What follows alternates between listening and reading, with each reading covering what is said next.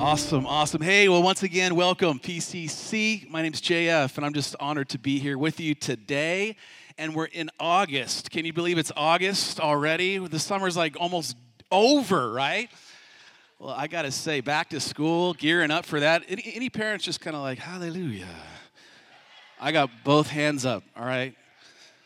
But I love August mainly for two reasons. Number one, on the 21st of this month, Ashley and I are going to celebrate, is it 14 years? 14 years of marriage. I don't know. Starting to lose track here, but we're excited about that. And then the second reason is because my son, Fulton, turns 9 tomorrow. 9 years old. It blows me away. So yesterday, we had a birthday party at our house for him. And part of the plan was to, his grandparents for a birthday a couple of years ago got the kids, maybe it was Christmas, a big a water slide, one of those inflatable water slides. So we had that all set up, but we didn't check the weather report. So yeah, we woke up and it's like 65 and raining. So I got Fulton. I'm like, hey, buddy, man, I'm sorry. We're probably not going to be able to do the water slide because of the weather. And he said, are you kidding me? No, we're doing the water slide. I'm like, oh, my goodness. I have a Northwest kid, that's for sure, right? And so I spent 3 hours with 20 shirtless 9-year-old boys in my kitchen, in and out of the kitchen, and have, I'm exhausted. Can I just say I'm exhausted, right? 9-year-old boys, they're violent, right? They just beat on each other, and they like it. It's crazy. So anyway, we had a really good Saturday. I hope you did too. Hey, today we're starting this new series on worship, the subject of worship, and we just simply named it, We Worship. We Worship, and I want to talk about that today, and I want to unpack not just the question as to why we do it, but the various ways we do it. Now, sometimes when we hear the word worship, we simply just default to singing and playing instruments like we just did. And that's actually what I want to talk about just for a couple of minutes here this morning. But throughout this series, we're going to unpack the various different ways that worship manifests in our own life. So today, I want to answer the question of why do we worship? And specifically, why do we worship the way we do through the act of singing and playing instruments, all right? So if you're taking notes, you'll see it on the screen. Here's my first thought, and that is because God asked for it. God asked for it, all right? That's the first thought I had. There it is, because there it is right there on the screen. Because God asked for it. And when you're God, you get to call the shots, all right? So like if God was like, JF, as an act of worship, I want you to do 100 push-ups every single day. How many of you know I've got a lot of work to do? Aren't you grateful that the scripture doesn't say that we have to do that? But scripture is very clear as to different ways that we are to worship him. And here's one that's connected to singing and playing of instruments. Psalm chapter 150, verses 1 through 6. Here's what it says. It says, praise the Lord. Praise God in his sanctuary. Praise him in his mighty heavens. Praise him for his acts of power. Praise him for his surpassing greatness. Praise him, here it is, with the sounding of the trumpet. Praise him with the harp and lyre. Praise him with the timbrel and dancing. What? I feel uncomfortable with that one. Praise him with the strings and pipe. Praise him with the clash of cymbals. Praise him with the resounding cymbals. Let everything that has breath praise the Lord. Praise the Lord. In fact, that word hallelujah actually means highest praise. And the root word to hallelujah is halal, which means to shine. There it is on the screen. Hence, to make a show, to boast, and thus be clamorously what? Foolish. To rave, to celebrate. Kind of sounds like Lumen Field during a Seahawks game, right? And some churches, not all of churches, but I'm glad that I'm a part of a church that gets this, right? So the question is, why do we worship the way we do? Well, because God asked for it. He enjoys it. And the more over the top we can be, it's that much better. In fact, scripture says that King David, he got to singing and dancing and shouting so much that he danced out of his clothes. Now, I don't encourage you to do that this morning. I don't think Mount Tahoma will have us back. But that's what happened to King David, all right? He asked for it. Here's a second thought. Why? Because praise is my purpose. We worship because that's actually the reason why God created us in the first place. And here's what I want you to know. We don't just gather here in this school cafeteria, right? By the way, how many of you know the church is not a building? It is people. You are the church, all right? So when we gather like this, it's not just so that we can get fed, right? That's part of it. But the other part of it is to bring pleasure to God. And the way we do that is through worship. And in this context, we do it through singing and shouting and playing instrument. But that's not our only purpose. Here's a passage that many of you know. Look at this, 1 Peter 2:9. But you're a what? A chosen people, a royal priesthood, a holy nation, God's special possession. And here it is. Why? But that you may declare the praises of him who called you out of darkness into his wonderful light. Meaning we're supposed to be witnesses for all that he's done for us in our lives. As followers of Jesus, it's our calling, it's our assignment, it's our purpose here on earth to let other people know what he's done for us. And that's my third thought, and that is for what he's done for us. Why do we do this? Because of what he's done for us. Why do we gather like this and do all this? It's because of what he's done for us. When you stop and ponder all that he's done for you, how your life perhaps was all upside down, and you can fill in the blanks. When you stop and you meditate on that, you can't help but to say thank you. Thank you, God. I worship. In fact, I was doing that this week. I was thinking about, the past 3 years or so. I don't know where my wife and I would be if it wouldn't have been for the Holy Spirit in our lives, holding us up, keeping us together. And I was thinking about that this week, and I just said, you know what I said? I said, thank you, Jesus. Thank you, God. Maybe you, right now, you're thinking about last year or 25 years ago and how your life used to look. And you stop and you just say, thank you, Lord God. All my life, we were just singing it. You've been faithful. There's been a lot of times in my life when I haven't been faithful back to you, but you never stopped running and loving towards us. By the way, I've talked to people in the community, and they'll say to me, oh, JF, yeah, I've heard about your church. Or someone said, I came to your church one time. And they didn't mean this in a demeaning or a mean way, but they said something to the effect of, you guys get a little crazy during worship. Like your people go in, and that's awesome. I'm just like, and you know what I said? Yeah, we do. It's important to us. And one of the many reasons why it's so important to us is something that Jesus mentioned and experienced in Luke chapter 19, verse 37. Look at this. The whole crowd of disciples, insert Pacific Coast Church if you want to, right? The whole crowd of disciples burst into enthusiastic praise over all the mighty works that they had witnessed. Then the religious folks showed up. Some Pharisees from the crowd told him, teacher, get your disciples under control.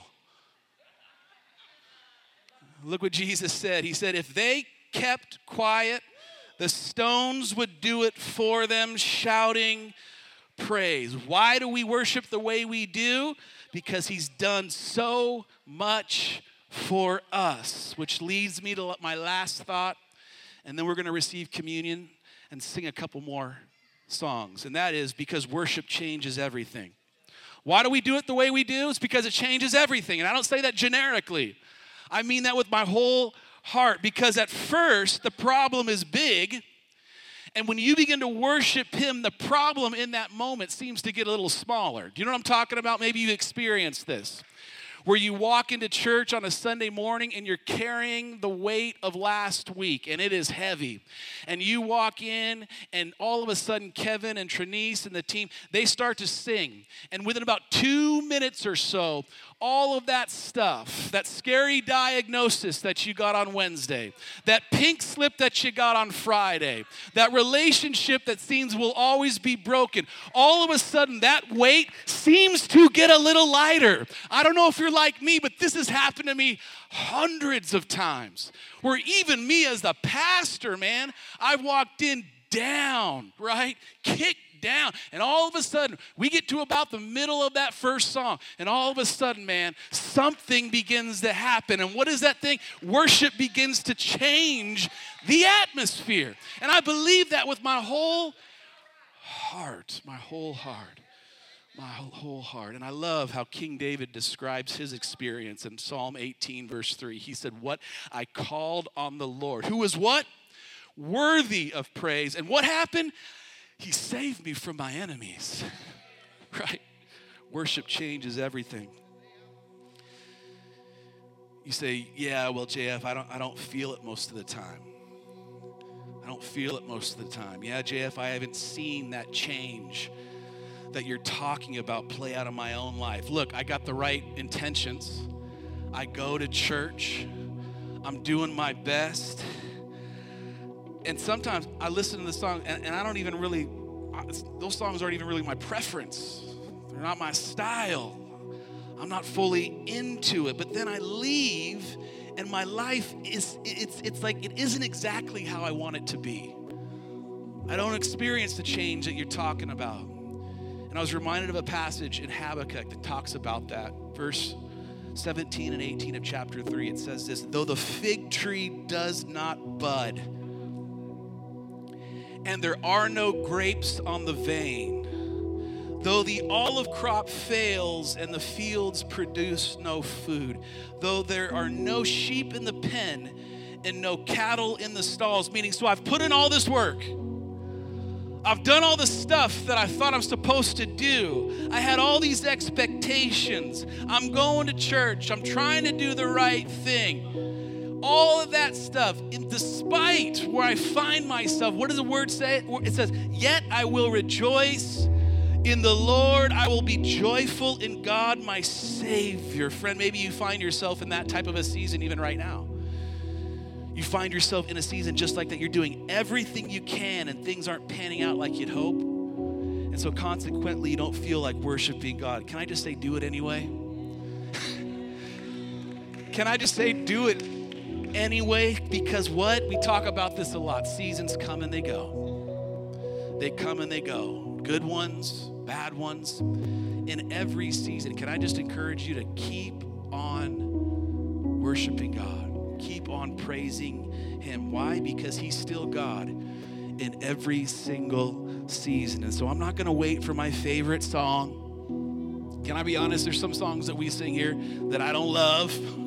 Trinice, there's songs that maybe you don't, that's just the way it goes, you know what I mean? But it's not even about that, man. It's about the words that we're singing. It's about what he wants from us. Why do we do it? Because God asked for it. Because praise is my purpose. I'm not going to wait until I feel a tingle. Tingles are great, by the way. I love tingles. And we serve a good God who gives them to us, right? But that's not what it's about. It's about doing what he's called us to do. Why? Because worship changes everything. Come on, we're going to receive communion.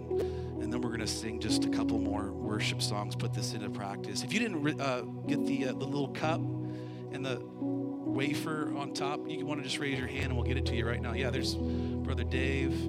Raise your hand up here. By the way, if you're newer, we receive communion corporately the first Sunday of every month. But by the way, if you want to take it every Sunday, we can make that happen for you too, because we always have the elements on site, all right? Look at Miss Catherine. She's just running around. Thank you, Miss Catherine. Some more folks back over here.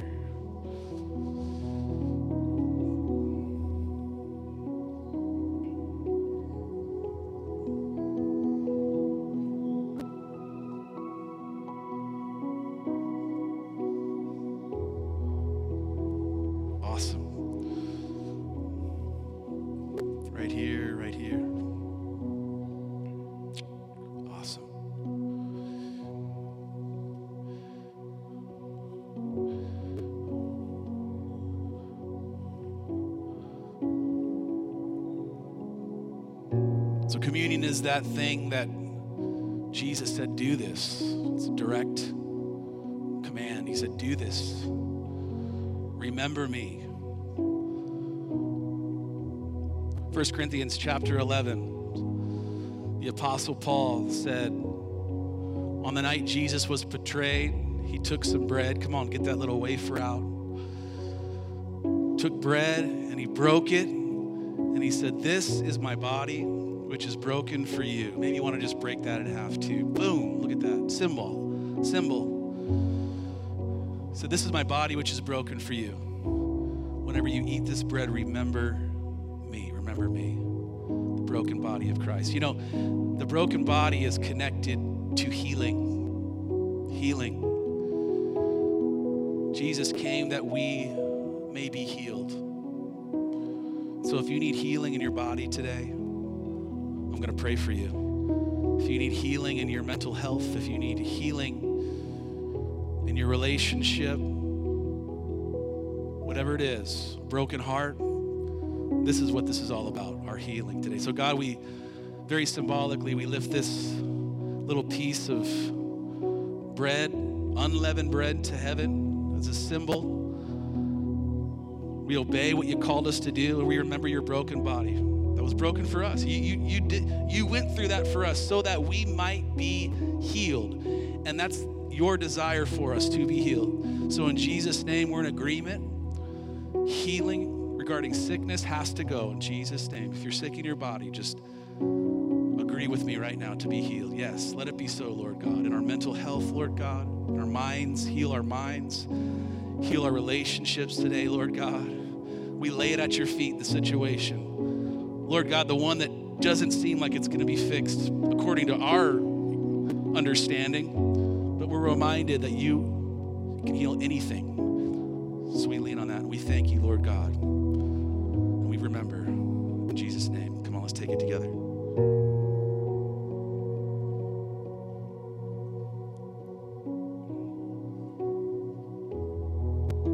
The transfer is always tricky. You know what I'm saying? Like